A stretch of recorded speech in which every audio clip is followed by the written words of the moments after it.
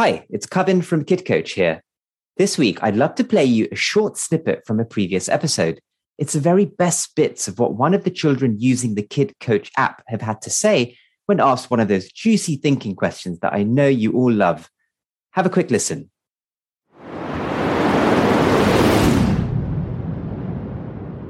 How would you sell a new iPhone?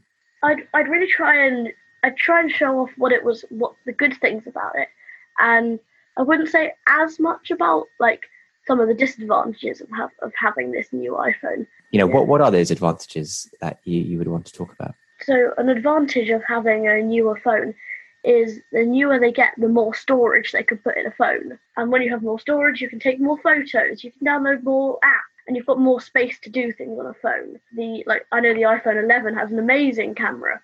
You'd get a brilliant camera. If it was something about size, you wanted to watch things on your phone, then you'd want like a bigger screen. How do you turn what's a feature like more storage into a benefit which kind of really speaks to what that person would really benefit from, perhaps even at an emotional level? With the storage thing, you'd benefit by, you don't have to think, oh, I can't take another photo because I don't have enough space to have another photo on my phone.